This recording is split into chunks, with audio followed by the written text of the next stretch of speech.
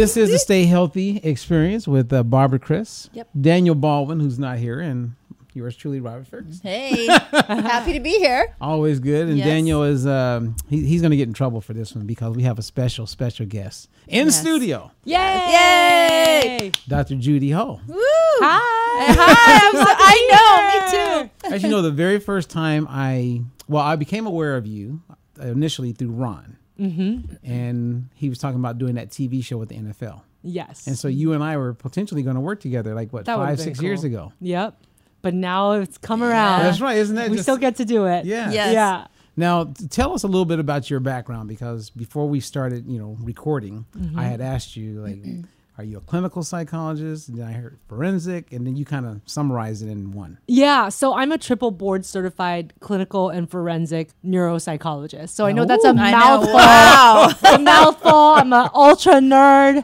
But I have just been honestly like over the moon about the fact that I can be a psychologist, because I love studying the human mind and how it connects to the body and behaviors. And so that's really what I do. That fancy title really just basically lets me treat patients, assess patients, be able to do research. And I do a lot of expert witness work in legal matters. So I testify in criminal and civil cases as well. And so every day of my life is really different. Like, today I get to do this, and this gets to be part of my life. And I've been a tenured professor at Pepperdine University, not that far from here. Yeah. I've been there for the last 10 years, and I'm a co-host of the syndicated daytime TV show, The Doctors. And I just wrote my first full-length book called Stop Self-Sabotage, and it was published by HarperCollins about 4 months ago. Yeah. That's awesome. Well, Congratulations. Thanks. It was really fun, actually, to write the first book. What's not been fun was actually the beginning of the marketing, when I realized you have to market the book. And then it just overcame this feeling of fear, like, oh, marketing. Like, some people have a gift for it, but I was always that kid when I was a child. I would make my parents buy whatever number of cookies or whatever number of, wrapping paper we had to for the school fundraisers. I just don't have that like sales mentality, but it's been better now. I feel like once you realize that maybe your product can actually help people, then it doesn't feel like marketing. Right. It's more just like, let me just get the information out there and see if it can help. And it's been a lot better after I got over that first initial fear. Well, you have a nice platform to be a regular on the Doctors. Yeah, no, they're really great. And the Doctors is all about scientific information and making it practical for their viewers. And that's why I think it's such a wonderful collaboration with Stay Healthy, because that's really what it's all about. It's like translating scientific information in a way that will make it work for people and help them to be healthy and live their best lives. Right. Yeah. So right now you're thinking this is your opportunity to get some help. And I'm like, man, I've got some questions for you. What's actually kind of funny? I was thinking, because, on this side, I love that show Discovery ID. And of course, they do all those like professional, or they have those professionals who testify. I'm like, oh, am I going to see you on that one day? Yeah. Yeah, totally. I mean, I actually do a lot of Discovery ID shows. See? So the talking head on those shows where it's like, how could this person kill his wife? And it's like, well. And then you just try your best. Oh, wow. And then you, of course, just try your best, given the information that you have, to try to piece it together. But, I think that's why there's such an attraction to those shows, right? Because people always want to know what makes people snap. Like, could it be my neighbor? Could it be my friend? Could it be my boss? Co-host? Yeah. Oh, no. You never know. Robert's not got a psychopathic bone in his body. You're good. I mean, actually, that's good. Like, when I watch, like, Jerry, Springer. So you have those crazy shows, and you forget that those shows are on the air until you travel like to the Midwest, right? And they're prime time. Like even the Bodyguard guy, he has his show still, but in California, you never see those shows. Yes. Well, when you watch those shows, I mean, can you just tell when someone's just lying about to go off, or about or if it's real, or totally lying? Yeah, because I have heard that rumor, right? That some of them, of course, are real guests with real problems, and some are actors. And I know, and I mean, we don't know which ones are which, but I do find that sometimes I look at these people and I'm like, you don't even believe a word that you're saying. Right. You're basically just like amping it up for television. And, the more you do that, the more airtime you get. So, it's a strategic thing, I think, for some of these people. Oh, my. It's crazy. That's but I remember totally those shows. It's crazy, right? Like, there's big bodyguards for Jerry Springer. Oh. And it's like 8 of them on stage. And Just you the fight's going down. It's going to happen. You just know. They're Scary. ready for it. I think it's a rough job for those guys. It's like, man, every day I work, it's got to get ready to like push some people around, you know? Ready to Now, rumble. in your practice right now, so do you work with individuals? I do. Still? Yes, I do. Do you work with like survivors of, say, breast cancer?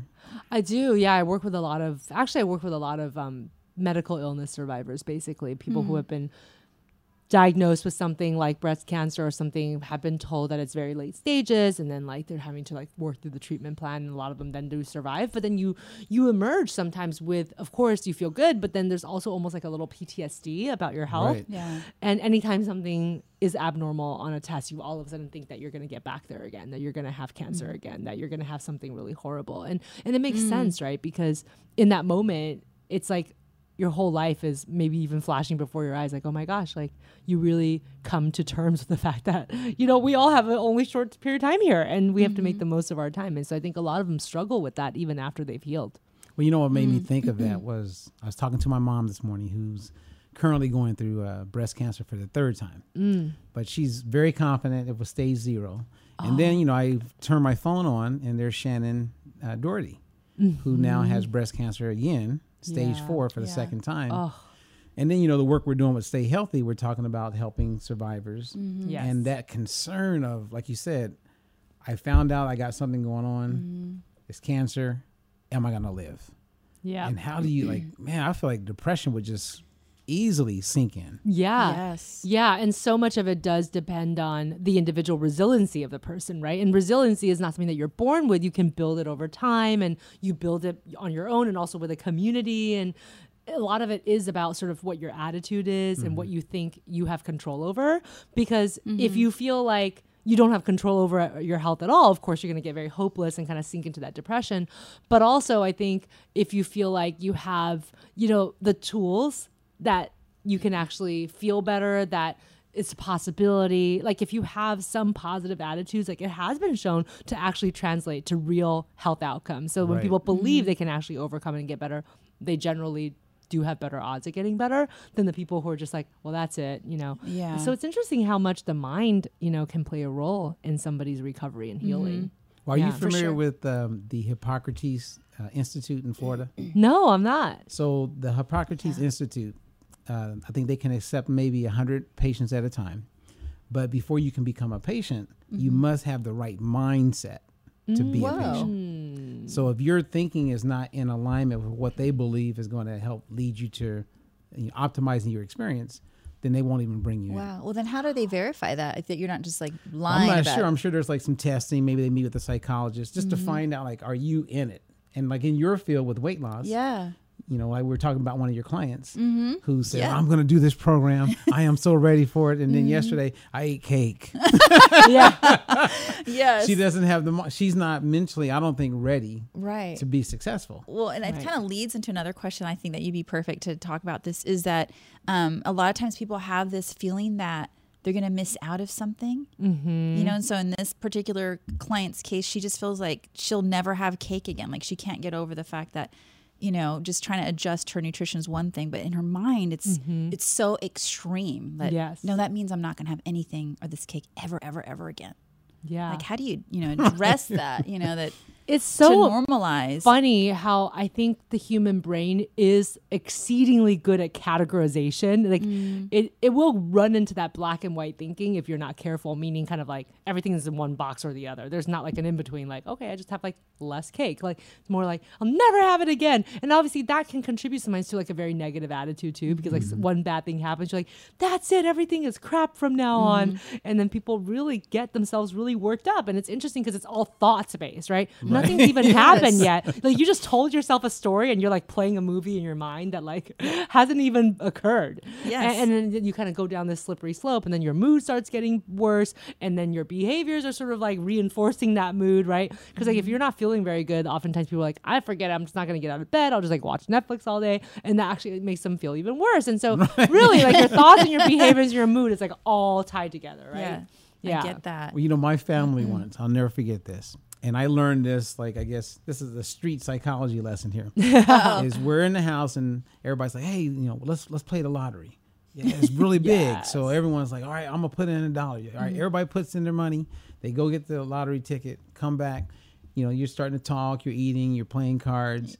And then someone says, man, when I get my money, this is what I'm going to buy. Then someone, when I get my money, I'm going to buy this. Well, you're not going to get all of that because some of the money is split between, next thing you know, they got in arguments. Ugh. And people left the house based on what could happen. Right. If they won. Right. Like, they don't have even happened yet. Like you said, it was all in their head. They created Yeah. these illusions where it on the outside, or it manifested into people getting mad and not talking. Right. Like it's so real for them. Yeah. This Yeah. story. Yeah. But that's how I believe your client is one of those people who is like, okay, I'm all in. The pendulum's going to swing all the way to the right. All the way over here. And I'm never going to eat cake again. Yep. Yeah. Yep. And Now, that's it. And my life is not going to be miserable because all I'll do is watch other people eat cake all the time and be sad. Yeah. Right. And so don't dieters go there in your experience? Yes. I Yes. bet. And same thing when they like accidentally fall off a goal, right? Like, so they told themselves they're going to eat healthy and then they went to a party. Whoops, they ate one brownie. And then they're like, well, that's it. I might as well just eat the rest of the brownies and forget it because I guess I'm never going to reach this goal. Then the next morning they wake up to eat more brownies, right? And it's like people have such a all or nothing mindset, which I think is a key to success. You have to overcome that. The key to success is to like not have that all or nothing mindset, right? And to be able to stop yourself in the middle of a behavior that you think is unhealthy and say, you know what? I can change course anytime. I can change course right now. Like even as I'm about to put the second brownie in my mouth, I cannot do that, right? But people are like, whatever, I already blew the dice, so for the rest of the night I'm just gonna eat everything that I want. Of course, that makes them feel even worse when they wake up in the morning, right? Because they've like completely gone off the rails. It's that all or nothing mentality. Yep. You're so right on. And is that like, I guess for a lot of these people, when it's all or nothing, wouldn't it be accurate to say that that's how they cope? Yeah. Like that's their coping skill? Yeah, it's true. I mean, I think in some ways it's trying to simplify a complex situation, right? Because a complicated situation actually takes more time to like analyze and think through. But if you put something in an all good box or an all bad box, it actually simplifies the problem sometimes. So like you said, it is a coping strategy for some people, like just simplify it. Then I don't have to like think about the nuances. But life is all about the nuances, particularly when it comes to social interactions and relationships. Like you can't do the black and white thinking when it comes to like interacting with a human being with complex thoughts and ideas and behaviors. But a lot of times people still do that, right? So like one person will say something that's like slightly sarcastic, maybe a little caustic, and they'll be like, well, that's it. That guy's a jerk. I'm never speaking to him again. It's like, dude, it was a joke. And if you didn't get the joke, fine. And if you were a little insulted, tell him. But do you have to like completely write off this person for the rest of your life? But I see that a lot with some of my clients. They're just like, well, that's it. We're done. And I'm like, yeah, that doesn't seem like a good idea because overall this person's a great person to have in your life. And now you're mad at him over one thing. You're not going to talk to him for like 5 weeks. I mean, it seems ridiculous, you know? But a lot of people do it. That's so interesting. And what about like in that kind of a scenario, what if you were to kind of work with a client, kind of prep them and basically tell them, well, we know you're not going to be perfect. It's okay. But here's some strategies as far as how you can deal with it when it comes up, not if. But even then, they still revert back, like you said, to that like all or nothing. Like, how do you but get them I think that is a good strategy, is like set them up for that expectation in advance. One of the things that I've been telling a lot of my clients about is like, you can't expect success to come easily. Like, I know that there's a lot of literature on positive thinking and it's a good thing, but if it's just positive thinking in the void, it's not good. So if you think I can reach this goal and it's going to be easy, I'm visualizing myself reaching it and there'll be no obstacles. That type of thinking in my mind is dangerous because it's actually a key to failure. You have to visualize that you can be successful, but you have to visualize that you're going to have obstacles. Basically like it's going to be hard work, but I can do it. Right? As opposed to I can do it and I'm going to sail through, because nobody sails through when the goal is a big one, when it's an important goal. Like you're going to have obstacles. And so one good strategy is to say, okay, let's visualize what those obstacles are right now. Nobody likes to think about them, but it's better that you think about them in advance so you have a plan. You know, if I go to this party and somebody offers me a brownie, then I'll say this. Like actually do that before you go to the party, because once you're at the party and you're trying to like think that up in the moment, you're just going to say yes. Yeah. Because the person's looking right at you and you didn't have a plan in advance. So I think the planning is helpful. And then another technique I love teaching people, because people buy into their thoughts all the time, right? Like a thought happens, they think it's already happening or it's true. So I just remind them that thoughts are just mental events. The average human being has over 50,000 thoughts in a day. Whoa. And we obviously don't pay attention to all of them, but how come some of them really get our attention? And then we just like keep churning it over and over in our heads. So I just remind them to do something really simple when they have a negative thought that bothers them. Like if they have a thought, for example, I'm never going to achieve this goal. Well, that's a very self-defeating thought, but you can see how somebody can think that and be like, yep, that's happening already. So I just remind them to do this technique, and I just say, add this little sentence in front of that thought. And the sentence you add is, I'm having the thought that. So then the original thought becomes, I'm having the thought that I'm never going to reach this goal. And just notice how like then the thought is just like you just said is a thought. Like I'm having the thought that I want a brownie, but that doesn't mean that I have to have one, or it doesn't, you know. So it's really just letting a thought be what it is, which is like, it's just a mental event. I'm having a thought.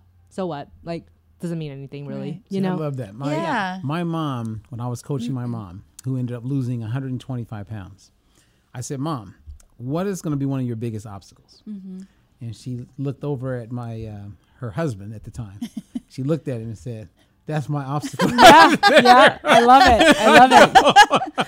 Yeah. She was honest. And I said, okay, so what are some of the problems you're going to run into with that obstacle? He goes, he's going to bring home food that he knows I'm not eating. And he's not going to eat the food that I'm cooking because he thinks it's diet food. I said, okay, so what are you going to cook next that's new to him? And she said, chili. And I'm going to use ground turkey instead of ground beef. I go, okay. I said, well, write down on this paper, I call it expectation frame. I said, what you can expect to happen when you make the chili. And I said, now let's come up with a plan on how you're going to deal with it. I said, one, you're not going to tell him that you put ground turkey in it. Right. He won't even know. He's like, hell no. He won't know. So my mom does it. She calls me. She's hysterical. She goes, I am so upset with him. I go, what happened? She says, well, I made it. He came home. He's like, oh, that smells good. He ate it. And then I just couldn't help myself, son. I said, that has ground turkey. Oh, she couldn't. So then he got mad because he felt that he was taking advantage of her. She was deceiving. Right? And so they just bumped heads. So fast forward about 5 or 6 months later, she does it again. This time she didn't say anything. I said, Mom, he knows. But as long as you don't say anything, then he can be right. Yeah. Right. Yeah. Oh, that's like, he can be right in his own way. He's that's right. What he wanted. He wanted to be right. That's and funny. then did he eat it? Oh, he ate it. And she He never likes said it. anything. Yeah, see? That's awesome. Right. I love it. But I love that expectation frame. That's what it's all about. It's like, let's talk about the obstacles before they happen so you have a plan. And then once it happens, then you're not just like at a loss because, sometimes when those things happen, our triggers happen the most for us when we're already emotionally tired or we had a rough day or we're feeling emotionally reactive somehow. We're in a bad mood. And then that's when you make bad decisions, right? About your health or anything else, really. I mean, if you come home and you're tired and you've had a rough day, like that's when you argue with your loved ones. You don't argue with them when you're in a great mood. You're kind of like, that's when you have all of those good emotion regulation skills in spades. So it's about setting up the expectations ahead of time and knowing how to deal with the obstacles. But then you expect them to come, and it's not so much like, oh, like, wow, this is so disillusioning, right? That I'm having an obstacle. Yeah, like, oh, I'm just not cut out for this. Well, I have a question for you, and maybe you could help us both out, right? Yeah. We both coach people with weight loss, nutrition, all that stuff.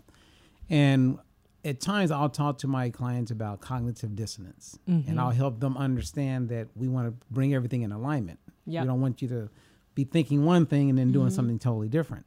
How do you help them bridge that gap or not fall prey to that? Yeah, I love cognitive dissonance because we human beings do not like to be inconsistent. And when there's like an inconsistent thought and inconsistent behavior, it like messes with us. And sometimes that can be very motivational, but it can obviously go the other way too. So I had a friend who was a anti-tobacco researcher, but he smoked a pack of cigarettes a day. No way. And that's like the craziest cognitive dissonance, right? Yeah. And so eventually he was like, it's all coming to a head. It's too uncomfortable for me. And he's like, so either I have to like quit this job and keep smoking, or I have to like quit smoking so I can keep working at the job. And he did quit smoking, but it was very, very hard for him. And I think that in some ways the cognitive dissonance can be a tool. It's almost like telling them, hey, like the cognitive dissonance is telling you something. It means that something's not aligned.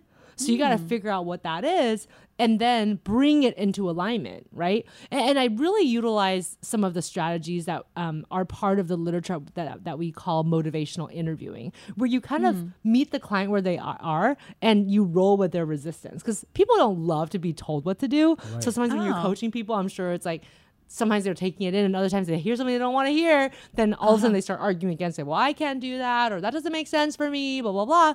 And I think during those moments, I'm like, okay, well, like I just roll with it. I'm like, okay, well, if you're not ready to make that change, that's cool. But tell me a little bit about how this is working for you right now. Like, so I almost try to like create more cognitive dissonance, but it comes from them. Like it came from them and it was their idea as opposed to me shoving it down their throat. I asked them like, well, how's this working for you right now? And what would you like to be different? Like, what would make you feel better? And then they usually come up with it. I'm like, okay, well, I just want to point out that you said that even though you love that you're eating whatever you want to eat, that you don't love that you're 40 pounds overweight right now.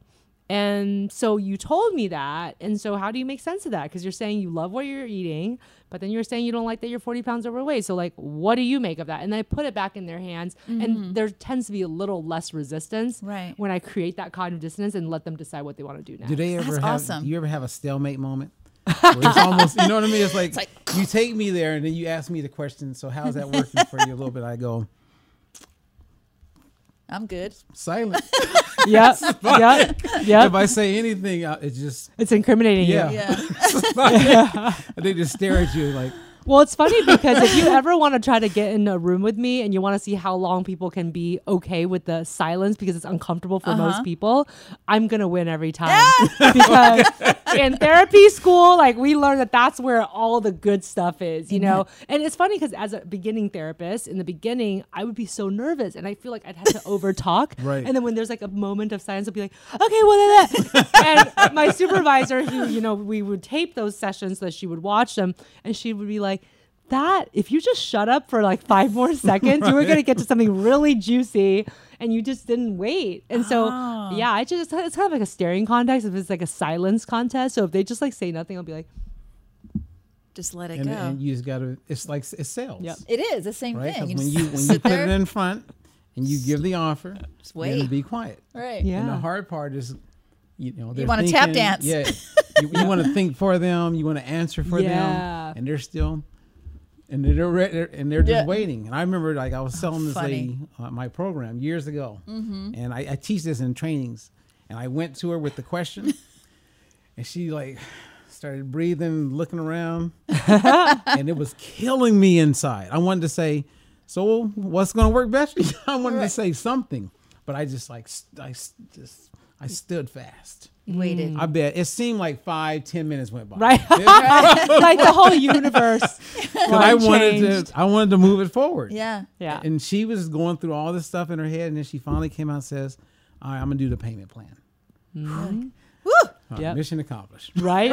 You let her come up with it herself, you know, and then they don't feel coerced into it, because that's a really important part, I think, of motivation. Like, of course, the external motivation is nice. It's nice to have your coach like be there with you, encourage you, tell you all the benefits, give you high fives, but you also need to have some of it come internally, right? You want those things. You want to go work with the coach. You want to make these changes. Right. And I think that when you let them come up with it, then it gives them a little bit of a sense of internal motivation, even though it's obviously your plan for them in the first place. Like, that was what you wanted them to come to, but then you're not having to force it down their throat every time.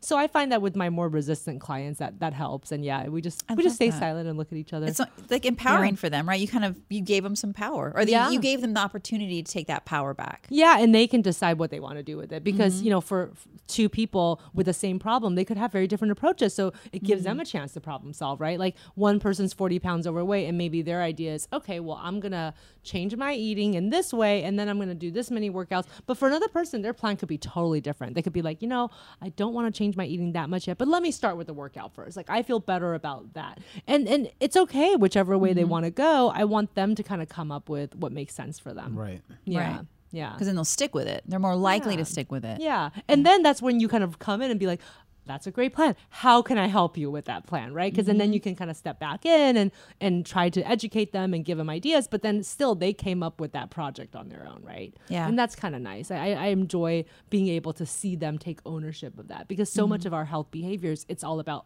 ownership. Like you have to feel like you have the ability to affect your health, to be able to do positive things.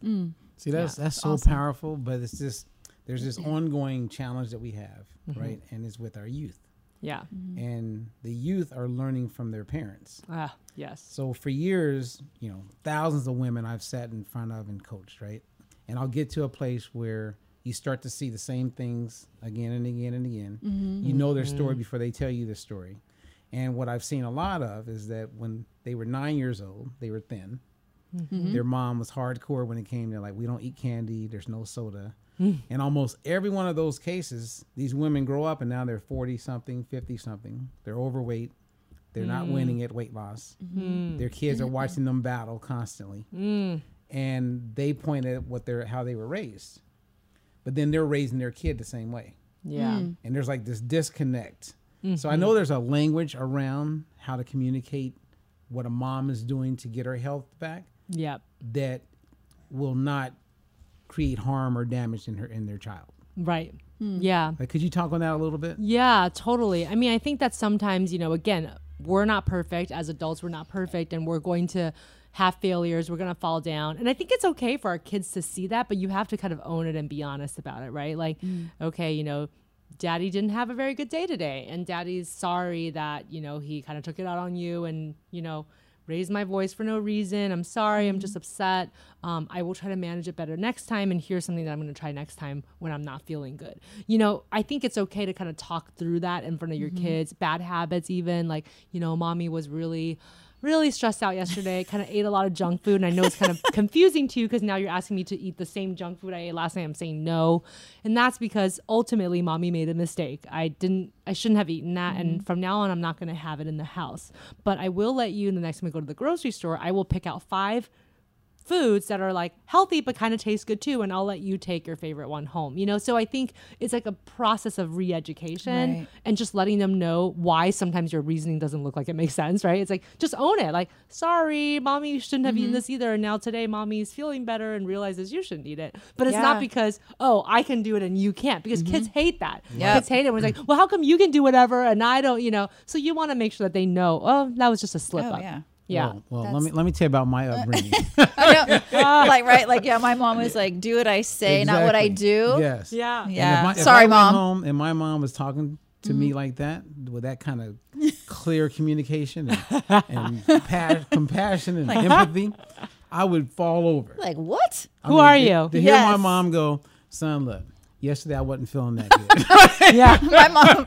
That's why I was all moody. Right. I was moody. I love you. It's like, yeah. wow. Who are you? Yeah, no, right. Yeah. That's so funny. Yeah, who are you? I could not imagine my mom saying that. I mean, I love my mom, but heck no. But it's maybe it's that generation. I think they didn't communicate. No. Yeah. And I have to say, because when I went through a divorce, I went through, at least close to 2 years of therapy and counseling for that. And what you shared as far as that transparency, that was something I took from that now with my son, and when I have to deal with issues, so much more powerful to just be like upfront about, well, you know what, like you said, like, okay, so I get it. I totally, lost my cool, and just own it, as opposed to just saying, you know what, just man, that is so powerful. It really is. If we all did that.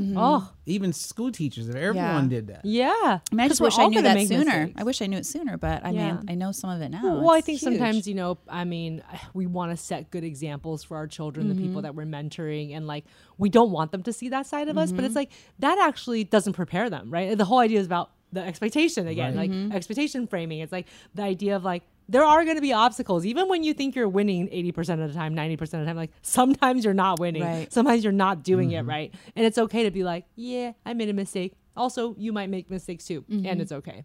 We're all going to do it. So we might as well just own up to it. I remember there are times when, my husband and I, like, we'll get into an argument and he'll make fun of me. He'll be like, I thought that you taught communication skills as part of your work. And I'm like, what a zinger. But sometimes you get reactive and you forget your good communication tools. And it's okay. Like, I enjoyed being called out on it. I'm like, you know what? That's a good point. All right, let's all take a deep breath. And it'd be about some stupid argument too, because both my husband and I are very type A. Like, the other day we were arguing about how to turn off a light, right? It's like, I think there's only an on and off switch. Like, what do you mean the right way? It's funny, but like, we're like, wait, this is like completely going in a crazy direction. Yeah. That it doesn't need to go in. But like sometimes you're in the middle of it before you realize that it's crazy, you know? But I'm right. All of us do it. Yeah. Now, would that work for a couple? Let's say the guy has an affair. He comes home. He says, "Hey, look, something happened today. I don't know what was going on in my head." I feel like that needs to be a much bigger conversation. And that won't work so well for that one. Like, sorry, I messed up. Try again tomorrow. Like, no. Like, wait a minute, you know. But yeah, I mean, but I do think that in general, for most issues, obviously transparency is key, and you just gotta own your mistakes. Like we all let our pride get in the way, and I think sometimes that pride is coming from a good place. Like when you're trying to be a good parent, you're like, oh, I want my kids to think I'm a superhero, and I want them to look up to me, and I don't want them to think that like mommy or daddy doesn't know how to make good decisions. Like, but we're human. Like we're all not perfect, and so it's actually better for your kid to be like, oh, even my mom or dad, who is my superhero, they even do it. Okay, so when I do it, I don't have to beat myself up, because that's what happens to some people. They grow up like that, and then they make a mistake and they beat themselves up like crazy for it. And I think some of that comes from parents who maybe like tried to hide their own mistakes from their kids. Right. Yeah. There's a lot of that going on. Yeah. For sure. A whole bunch. Yeah. Well, there's 3 things that I 100% want to bring up, and I believe it can help quite a few people. And I'm sure there's something in your head you want to kind of bring up. Yes. And one of them, so I have a 12 and a 9-year-old daughter. And for the last 2 years, like Felicity, my 10-year-old, she would come home and she would talk about her friends. And one's like, pansexual. One is, gay. Another one believes she's a lesbian. I'm like, what? So, I mean, like, and she's talking about it just talking about, I don't know, going to Target or something. And I'm going, okay, so I need to learn this LGBTQ plus, right? I got to get this down to have conversation with my daughter. So then I started meeting her friends. And I'm like, wow. And I'm doing the best I possibly can to just be accepting for, I mean, not making it a big deal. But in the back of my head, there's a part of me that's going, man, is my daughter going to maybe be gay or is she just talking about it? I mean, she hasn't told me she is. I mean, the conversations at 12 are totally different from what I remember. Right. Yeah. And I'm a little freaked out about it, but I also know that just maintain love and peace in my heart. Yeah. And just be accepting of all people. Yeah. And that's what I'm working off of. Yeah. I think that's great. I mean, there's never going to be a time where all parents know everything, right? And there's always new things that come up. And I do think that this generation knows things earlier than the previous generations, probably because of social media. I mean, things just transfer so quickly, right? I mean, back in the day, it's like if you wanted to get any news, you have to like wait for the newspaper to come and then you get your news, you know? And then now, I mean, even on TV, like, you have a program on CNN and it's like, there's a ticker on the bottom and there's like a little pop-up and like so many things going on at once. And then people are like looking at CNN.com on their phones at the same time they're watching CNN. But that's the way our world is moving. And so a lot of these conversations do happen a lot quicker. I've had patients, I mean, it was appalling, but I guess I shouldn't have been that shocked. I had a 10-year-old patient be like, oh, on the playground, we look at porn all the time. I'm like, huh? At 10? Whoa. But again, it's just so easy and accessible because 10-year-olds have smartphones. Right. And so then, and I have to be like, okay, I mean, this is not even my kid, but I felt reactive, right? Yeah. This is my patient that I've been working with for a very long time. And I was like, okay, but you know what? If you act in like a disdainful way, they're going to feel like forever judged and they can't come to you and talk to you about this stuff. And I want them to feel like they can, because I want to figure out what's going on there. Like, why are you looking at porn on the playground? Like, who started it? Like, do you like it? What have you looked at? I want to know those things so I can actually help them a little bit more and help the parents talk to the kid. But that first initial reaction of like, I'm sorry, you're looking at porn on the playground? Yes. And then I find out it's like really racy porn too, because there's like fetish porn and they're like looking at fetish porn. I'm like, at 10? You're not just like looking at regular porn. Like you're looking at like just nutty stuff, But again, it's just our kids are growing up way faster, I feel like. And they get exposed to more things that feel more adult to us. Like we were not looking at porn at 10 years old on the So playground. would you say that a big part of, I guess, the tip for us parents is to not come across judging. Yeah. And just try to keep conversation open. Yeah. And they feel comfortable to talk about anything. Mm-hmm. Yeah, because you want to be able to be there for them, even if you have certain personal ideas and judgments and beliefs. I think if you know that that's going to get in the way and you're going to get emotional, you need to like step out of the room and come back only when you feel like you can like, okay, I took a beat. That was shocking. Okay, but now I can just take that attitude of inquisitiveness, right? Just be curious. Well, tell me how that happened. Or, oh, so your friend who says she's pansexual, how does she describe it to you? Like, what does she mean by pansexual? And what is this? Has she acted on it? Has she been what does that mean? Just come from a place of questioning and curiosity, because that's less judgmental. Right. As opposed to, well, how would she know she's pansexual? She's only 10. Like, you know, because that I think is a thought that people might think, like, 10, you know your sexuality at 10. Some people don't know until they're 18. Like, you know, it's easy for people to have their own thoughts, and it's just better if you just turn it into a question as opposed to a statement. See? That's good. I did good. Because first I was going, what is pansexual? Yeah. Where's my phone? there's some people who are saying that there are some people who say that they're asexual, like they literally have no attraction to any human being or being, you know? And what, how do you deal with that? It's like, but that doesn't sound right. But then, like you said, you know, well, let's find out what that means then for this person. You know, is it a phase? Who knows? Maybe they just watched a movie or read a blog, you know, and now they're saying that. And it's a phase, and we don't know. So we just have to figure it out. Yeah. Oh, I'm glad you asked that, because we were talking about just kids in general and talking to them and trying to, you know, maintain that open communication. Because we know, I mean, I have a 15-year-old. I mean, I know he doesn't tell me everything. Yeah. But I think it's healthy that he's not telling you everything. That'd be really everything. weird. You know what? This made me so uncomfortable. I went to dinner with my husband on a double date with another couple, and one of them was a psychologist too. And we see this, it's not a couple, but they were acting like it, next to us. It was a mom and a teenage son. Oh. And literally, the mom was ecstatic. She looked like she was on a date with her 15-year-old son. It was weird. And the 15-year-old son was very sweet. He was very nice. But she literally said, she was like having her drinks, and her 15-year-old's having like a virgin pina colada or whatever. And they start talking to us. And she's just like, well, my son is my best friend, aren't you, honey? And I'm like, this is unhealthy. I think you should be a parent and not their best friend, really. But she said it so many times that it made us all uncomfortable. We're like, there's a real like Freudian thing going on here, you know, like we're like, you know, like the mom is like attracted to her own son. I mean, it was weird. And she was like wiping stuff off his chin when he was eating. And I mean, just like weird stuff that felt like a little almost like crossing a boundary. Like cringy. But she literally said so many times that that's my best friend. And I'm like, your son's going to have problems when he grows up.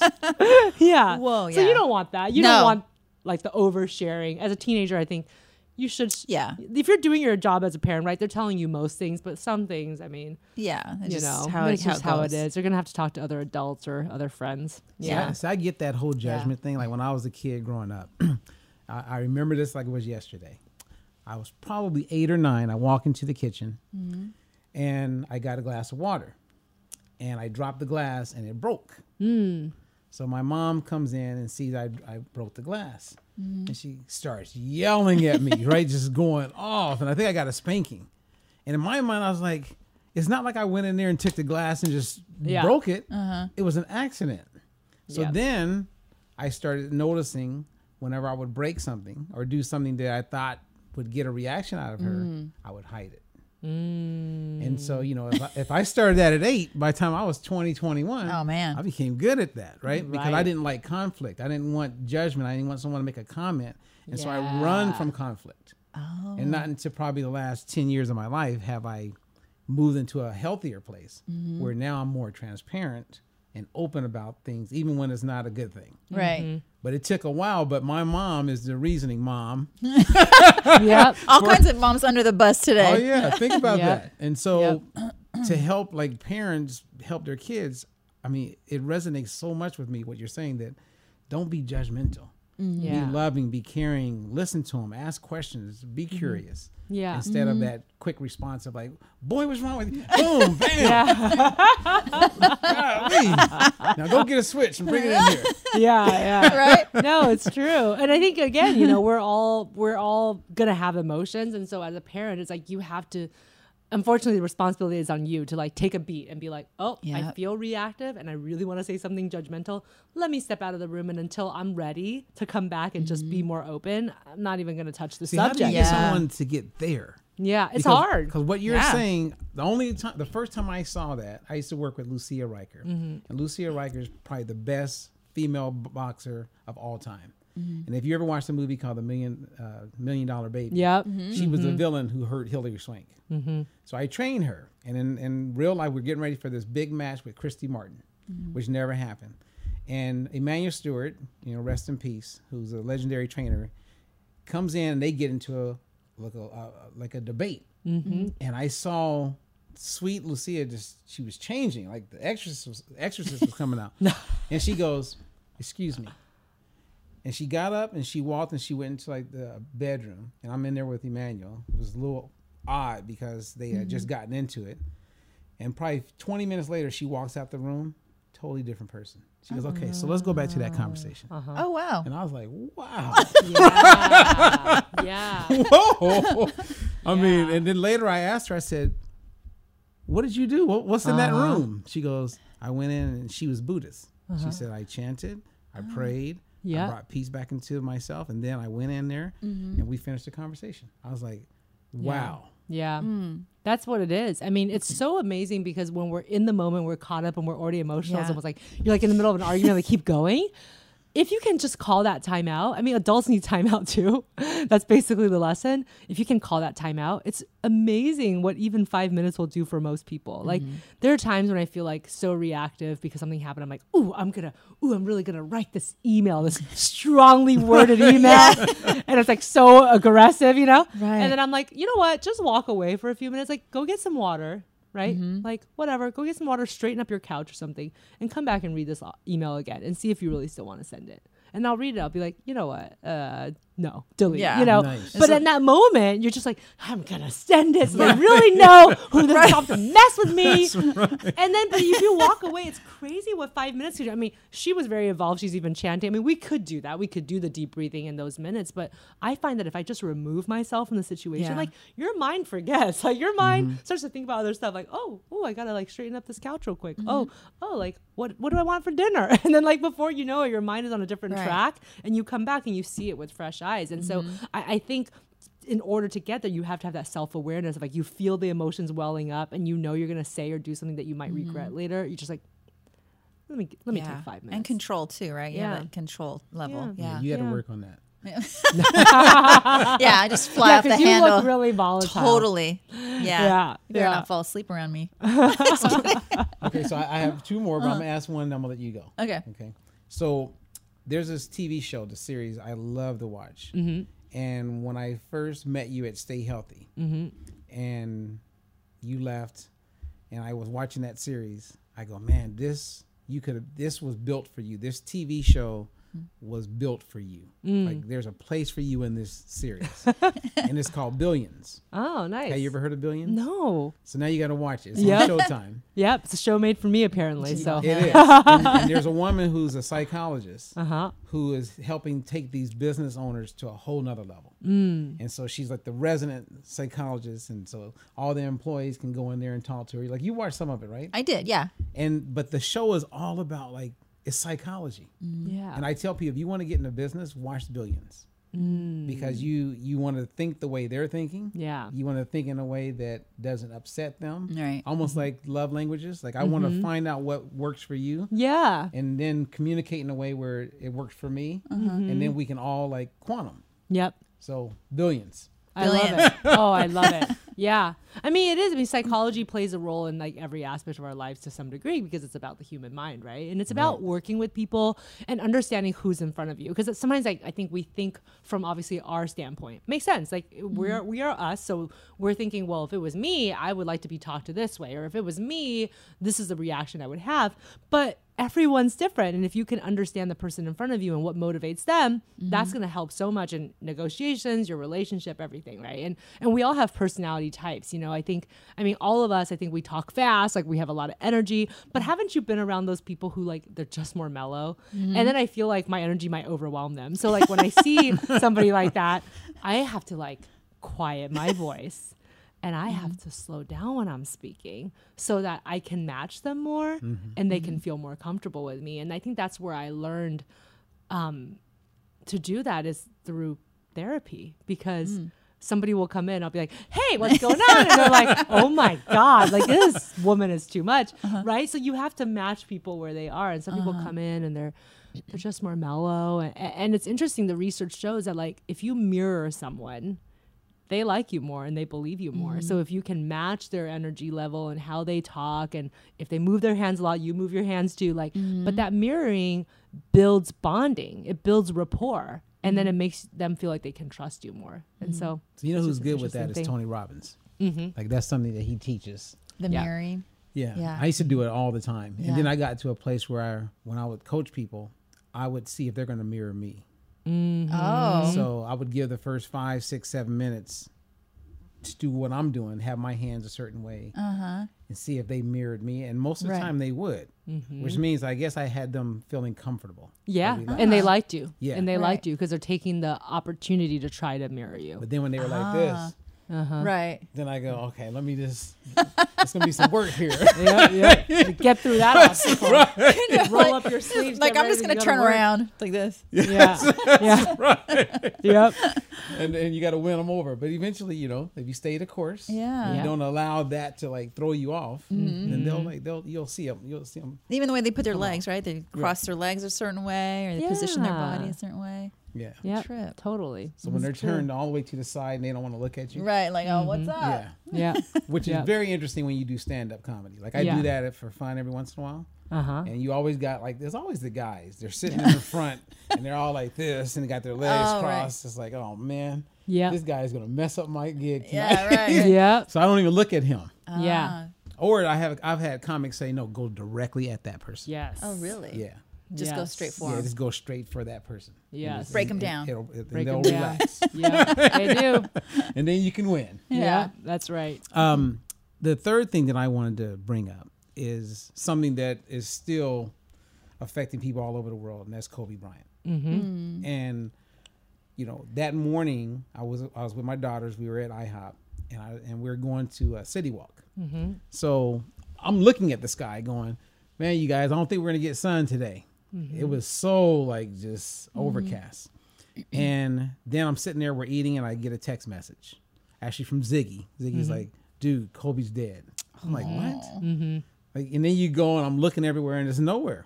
I go to Wikipedia and he's still alive. And it was TMZ. So then I go there and I see what happened, and then I just got so sad that day. And I think for me, he's a father of daughters. So I totally matched up with that. And I see him as a Superman. You know, this guy has like everything going for him. And it can just happen to anybody. So for some reason for me, and I'm hearing this with other people, it just resonated in a way that, because you hear about people dying all the time. But it just messed me up. And I'm still thinking about it. I mean, I think there's really definitely like a community-wide grief going on right now about Kobe. And I think that's for a couple of reasons. I mean, one, like you already pointed out, he was like a superhero. So if it can happen to him, and at such a young age, he was only 41, it could happen to all of us. So it provokes immediately that like existential crisis in all of us to some degree. Like, oh my gosh, like we don't know how long we're going to have here. Like maybe we're taking it for granted a little bit. And that kind of brings up a bit of fear in us.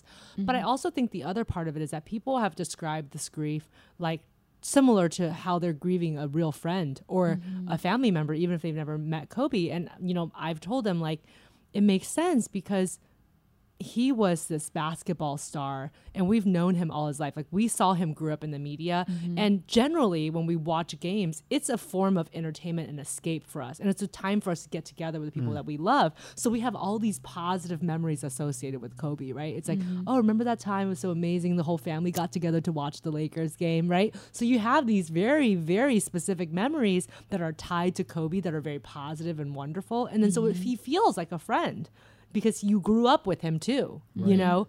And I think the other part of it that is so tragic, of course, is that he was with his daughter, right? And I think that really hits people like, oh my gosh, like she was so young too. So now we have 2 young lives, but especially the daughter. I mean, my goodness, she was only a teenager. She barely started to live her life, you know? And I think that just brings up a lot of pain for people, like this idea of like an unlived life. Because, you know, when older people pass away, people are sad, but there's a bit more of an acceptance. Like, okay, you know, but they lived a life and they've had their chance. And like, there's all these things that we tell ourselves to comfort ourselves. What are you going to tell yourself to comfort yourself that a teenager died? There's not much you can say to comfort yourself. And so I think that's why it's been so difficult for people.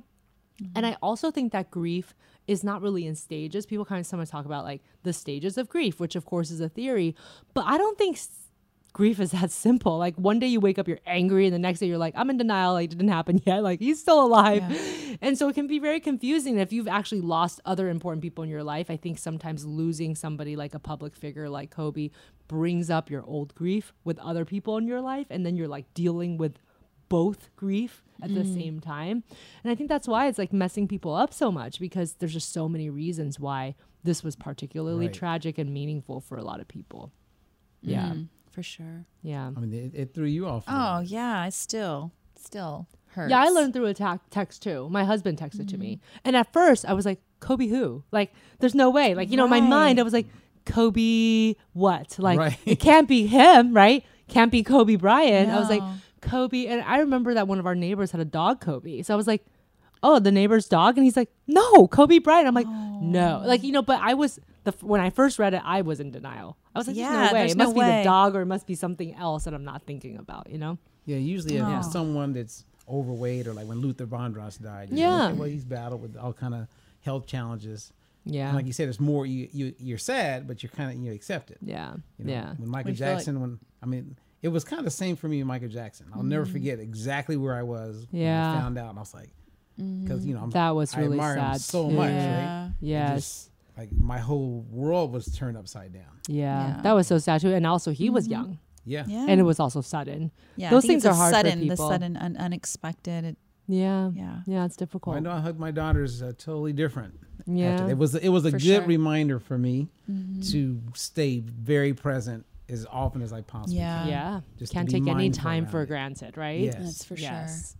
Okay. Now, before I give it to you, I had one more. Oh, man, you're hogging. No, because, so about 2 months ago, I woke up and I'm lying in the bed and, you know, no one's in the house but me. And I felt like depressed. I was like, what is going on? And then, why am I feeling this way? No one died. Everything's going great.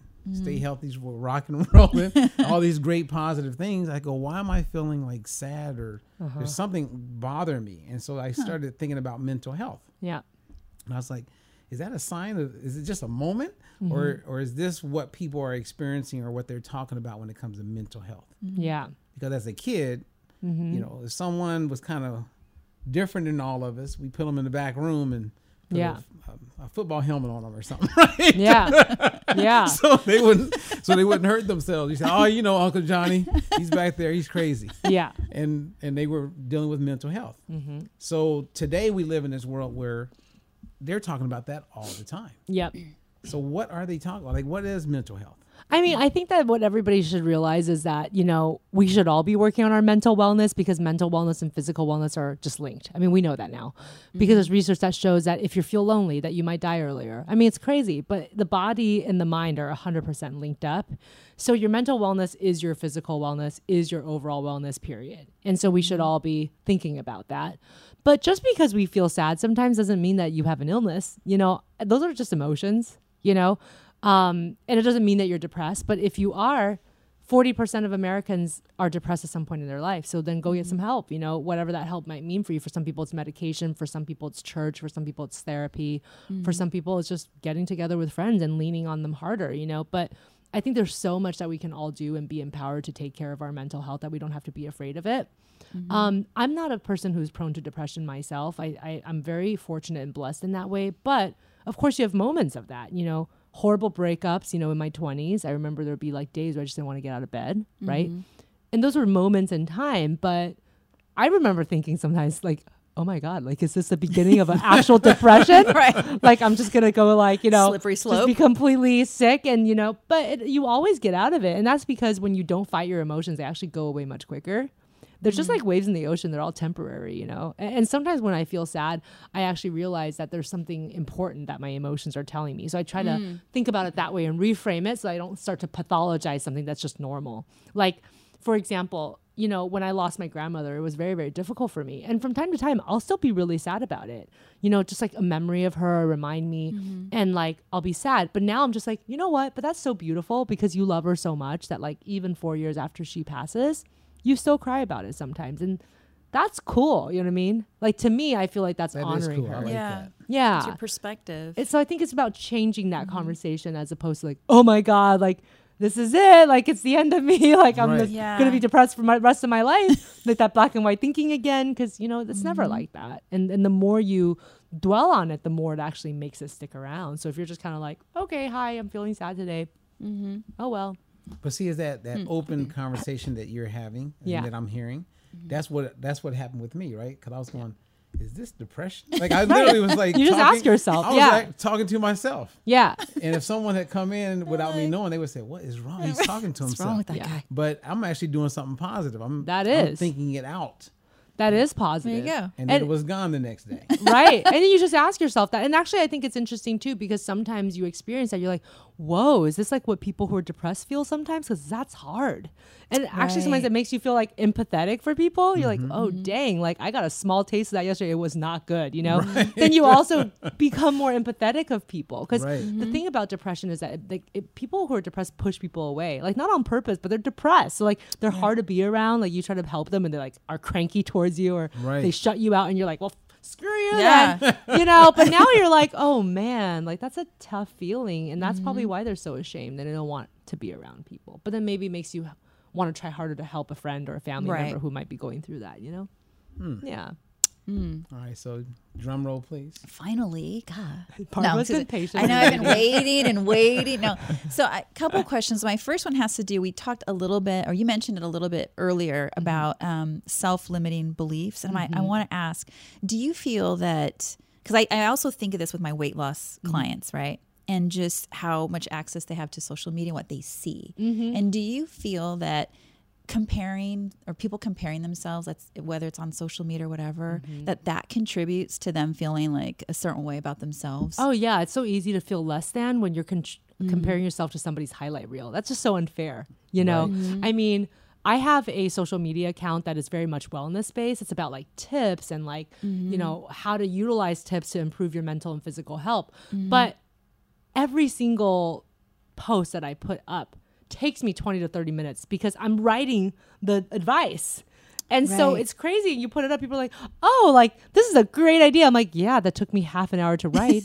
Might as well written a book, And so that's what people don't see, right? Is like how much somebody's filtered a picture, or how much they've like looked through their camera reel to only post the best photo. I mean, there's so much that goes into those things, but then people see it. And then they usually see it in rapid succession, right? Because they're scrolling through everybody's feed. They're like, oh my God, and she looks amazing. And it's like, dude, there was perfect lighting. They then filtered the heck out of it. Right. And then they took it from like 1,000 angles, because we've all known those people where like you've seen them in the restaurants. Take it again, take it again, take it again. There's so many redos. Right. And so I feel like we have to just get really centered in our own values. Like, what is it that we want for ourselves? Like, we want to get healthy. So what's a good goal for me? Not what's a good goal for my neighbor, or what's a good goal for Kendall Jenner. What's a good goal for me? Is it to lose 5 pounds? It's not to look exactly like Kendall Jenner, because who's going to look like that?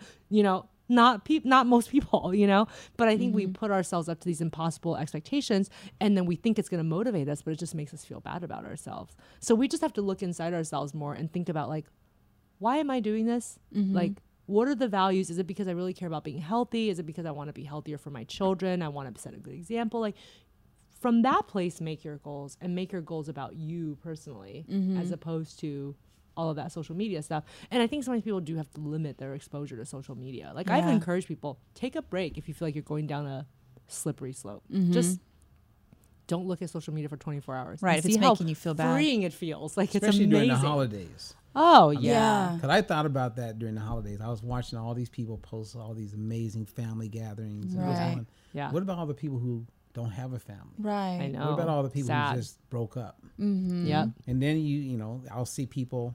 Actually, in the last year, I watched 3 of my friends get married. The first 6 months, they're kissing, they're hugging.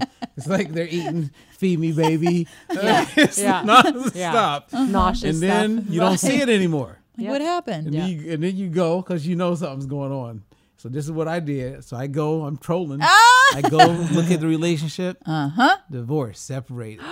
It's complicated. It's complicated. Yep. And That's then I the guess when reality. you learn a lesson, I guess you want to show that you're in love and that all that. But Your highlight reel, right?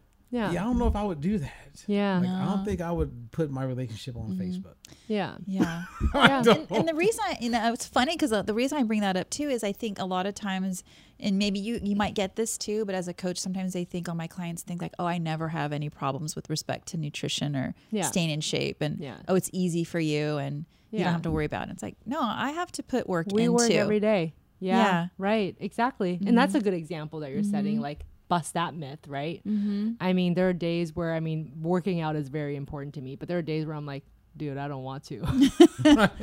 But you do it anyway. But it's so hard. The first 15 minutes, I'm like, I seriously this like really sucks. want to stop. And then once you get past the first 15, 20, like it always gets better. And I have to remind myself of that. Right. But people will be like, oh, like, well, you don't know what it's like. I'm like, I actually do. Every morning it's a decision you make. And some mornings it's harder than others to make a good decision. You know, that's true for everybody. That is true. Wayne Dyer once said, think from the end. Yep. And that's helped me get through many cardio sessions. Oh, that's Yeah. good. Think from the Start. end. Yes. I love The that. end. Yeah. Because And I how know good how you're I'm gonna gonna feel when yeah. you're done. Yeah. Oh, You're gonna feel better. You Right. can't. Right, then I'll flex on you. yeah. That's so true. That's a good tip because I do that too. I'm like, you know what? I really don't want to, but imagine how you're going to feel at the end of this 50-minute run. Like, you know, you ran 50 minutes. You know how good that feels every time. Like, I've literally never worked out and then regretted I worked out, right? That's like the one thing in my life I've never. Yeah. So you have to remember that. You're like, oh, no, I'm going to feel like I'm going to like start the day by winning, you know? There's a video I did probably 12 years ago. I'm going to send it to you because it's hilarious. It opens up where I'm doing cardio. I'm jumping rope. I'm on the step mill. I'm jogging, jumping rope. I'm like, cardio. The music's going. And then it finally gets to this part where the music goes off and it goes, I hate cardio. So I open it by pulling people in thinking how much I love it. But the reality is I hate it. You hate it. Yeah. And then I talk about how like I used to train these boxers, right? And this one boxer was not all there mentally. And I think that's what made him great. Yeah, right. So we would be on the step mill or, we're working out and you can see the timing. So if I say, hey, we're going to do 30-minute jog on a treadmill today. So it'll be counting down 29. It gets down to 2. I'm like, hey, let's get out of here, man. He goes, dude, there's 2 more minutes. I'm like, okay. Like that's going to change. Is that going to be the game changer? Yeah. In my mind, right? And then he would wait, and then it'd be like 15 seconds ago. I go, dude, let's go. He goes, dude, there's 15 seconds. So I'm like, okay. And he would wait, and it would hit, and then he would get off. And that used to bother me. But then I realized I want that. I want to be more like him. Yeah. Because when he said he was going to do 30 minutes or 45 minutes, doing it. that's what he's going to do. Yep. And so my client taught me a lesson. I even like though he that was lesson. crazy. So I must be love that crazy. lesson. You do that? I totally if do you that. say I'm going to do 31 minutes, you don't get off. Nope. Oh, that's great. That says a lot about your character too, right? Yeah. Yeah. You just said he was crazy though. Well, he was crazy, but that part's a good part of that it. was a Yeah. good part because ever since then, I learned so many lessons. And even with my daughters, I realized that we can teach our kids to become liars. Yeah. And so my lesson from him and my mom with the glass and all that is I'll say, girls, we're going to leave in 10 minutes and go to Target. They go, okay. So now it's 1 minute. I know we're not going to leave in 1 minute. I go, hey, remember I said we're going to leave in 10 minutes, you guys? Daddy needs 15 more minutes. So it's going to be 15 more minutes. That means at 4:15 we're leaving. Yep. And so now when I say we're leaving in 5, they know that means 5. Right. If it's not 5, then daddy's going to tell us that he needs more time. Right. Which is so great. Right. Yeah. Such an important lesson. Like, it's really good, again, to like make sure you have those expectations and boundaries, right? Otherwise, you're like, oh, really? I mean, I have friends like that. Okay, see you at 1. They don't show up until 1:30. Right. I mean, to the point where I'm starting to be like, should I just tell them that a reservation is 30 minutes early so they finally show up on time? You know, and you know what? It does actually wear on your relationship and that trust of that person. And you feel like you can't respect them quite as much, you know, because when they say things come out of their mouth, you don't know how much you can really take stock in it. So I think it is important. I think it is important to do that. And obviously things come up, things change, but I'm like that too. You know, in general, like I have a really, really hard time with, if somebody says we're ending the meeting at 5, then we're ending the meeting at 5. If the meeting's going to run later, then tell me that, right? Because everyone has an expectation. Right. So I really try to be respectful of those expectations. I mean, things come up, but like whenever I can, it's like, if I said this meeting's an hour, it's an hour. Or we're going to end earlier because everybody loves it when meetings end earlier. Right. But if it's going to run later, I tell people that. I say, you know what? Obviously, we're not getting it all done today. It's going to take another 15 minutes. And I find that people really appreciate that, you know, because they need to know for their own lives and their own mindset of like, how much longer am I going to be in this chair? And it's the same thing when I commit to an exercise goal. It's like, if I said I'm running 5 miles, I'm running 5 miles. Like, I'm not going to stop until I run 5. I don't care if I'm crawling at the end. It's still going to get to the 5 miles. Like, damn it. Yeah. Sometimes I do. Sometimes at the end of a run, I'm so tired. I'm like, you know what? But you said you're going to do 5, so you'll walk the last half mile. It's fine. And isn't it true that when you say, I'm going to do 30, but you do 20, that you have set yourself up to be okay with lying to yourself? Yeah, it's true. Right? It's true. But then if I say 30 and I do 35, then I feel amazing, right? Boom. Yeah. So it's like, I totally do that. Yeah. So this morning I was so tired. I knew I wasn't going to run that long. So I was like, I'll do 35 minutes. Yeah. But then I ended up doing 45. I'm like, oh, I'm amazing. You know, I'm like, yeah. Like, you know, but it felt good to actually reach the goal first. Yeah. And then do a little extra. But yeah, it drives me crazy too. If I'm like, no, I said it's going to be 45. No. It's at 43. I got to run 2 more minutes. No, I've done that before where if let's say something literally happened where I had to stop my cardio or something like that and I was going to do 40 minutes and I had to stop early, 23 minutes. I'd go back later on and finish the 7 minutes or whatever. Yeah, 17. That's amazing. So it took me a long time to get to that place. Yeah. You know. There's hope for everybody. But you're there now. Shiny yeah. example. That's right. Change always happens if you want it to. You've got good energy around you now to get there. All right, that's thank right. you. Yeah, you guys have helped me out quite a bit. Now, your book that is available right now. Yes. Who's the ideal person to purchase that book? Well, I think everybody self-sabotages sometimes, and I don't think people should feel ashamed about it. It's the way that we're wired. We sometimes get in our own way. So it's for everybody, but it's for a person who really wants to take ownership of the issues that they have in their lives and like they want to make positive change. So it's like take stock, like have awareness and be able to apply it. And so it's for anybody who might be struggling with establishing healthier habits, trying to break a bad habit, who wants to get further in their career, who wants to have better friendships and better romantic relationships. And they find, hey, I say this is a goal of mine, but how come I keep tripping up? Well, let me figure that out and let's do this plan that's a very scientific plan to get there. Nice. Awesome. Yeah. Oh, I can't wait. So I'm going to read the book and I'm going to recommend it to everybody. Thank you so much. I'll send you guys copies. Woo. Yeah. We should make it part of every client. I know. My clients should read this. Because think about it. It's not us that's causing them not to be successful. That's right. It's not me. Yeah. It's something going on with them. Yeah, it's true. And I think it's all about taking that responsibility, right? The personal responsibility is very important because it's not like you take the personal responsibility. That means that you're a bad person. No, it's just like, you want to establish that feeling of I can change my life, right? If I take responsibility, then I'm also responsible for changing it. And then when I change, I can feel great about myself. So it's a good thing. Nice. Yeah, I love that. Yeah. Can you get any more questions there before we have to say goodbye to our amazing guest and partner? I know, she is amazing. I guess there's one quick question. So I just want to know, because you're so passionate about what you do. I mean, did you know early on that you wanted to get into the field of psychology? Yeah, probably in high school, because I was in the Big Sister, Big Brother program, and I had a little mentee, and she was a foster kid, and I was only 15 and she was 10. And you know, what does a 15-year-old really know? Nothing. I mean, I took her to get ice cream. I hung out with her at a coffee shop. I took her to the mall. But it's amazing what just being there and being present for a person who didn't have that stability before, like what that does to a person. I mean, I didn't really feel like I did that much, but she thrived. Like she looked forward to our, visits every week. and she would tell me about what's going on with her life. And she had like 5 different foster mothers when I was working with her. Wow. But I was the most consistent person. And she would tell me about her grades. She would like take me her math homework and show me how she was doing. And I actually still talk to her today. Like we still write letters, and she's doing amazing. She's only 5 years younger than me. So she's like a fully formed adult now. She's got her kids of her own. Things are great. She's doing really well. She's working. She's got a stable job. And I just realized at that time, even though I was just 15, I was like, wow, you can do so much for one person by just being there.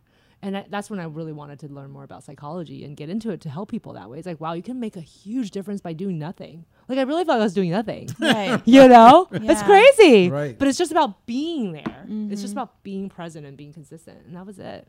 Yeah. So anyway. Well, there's a wealth of knowledge and insight and opportunity to pick up and learn some things from having you here today. I know. Thank you. I mean, it's been awesome. Yeah, absolute pleasure. And looking forward to all the things that we're going to be doing together. I can't wait. Yeah. Thank you again for having me on. Oh, you've done great. And as we always say, you know, part of our closing with the Stay Healthy experience is that we want to remind people that they can get healthy, they can be healthy, and then they can stay healthy. Love it. Awesome.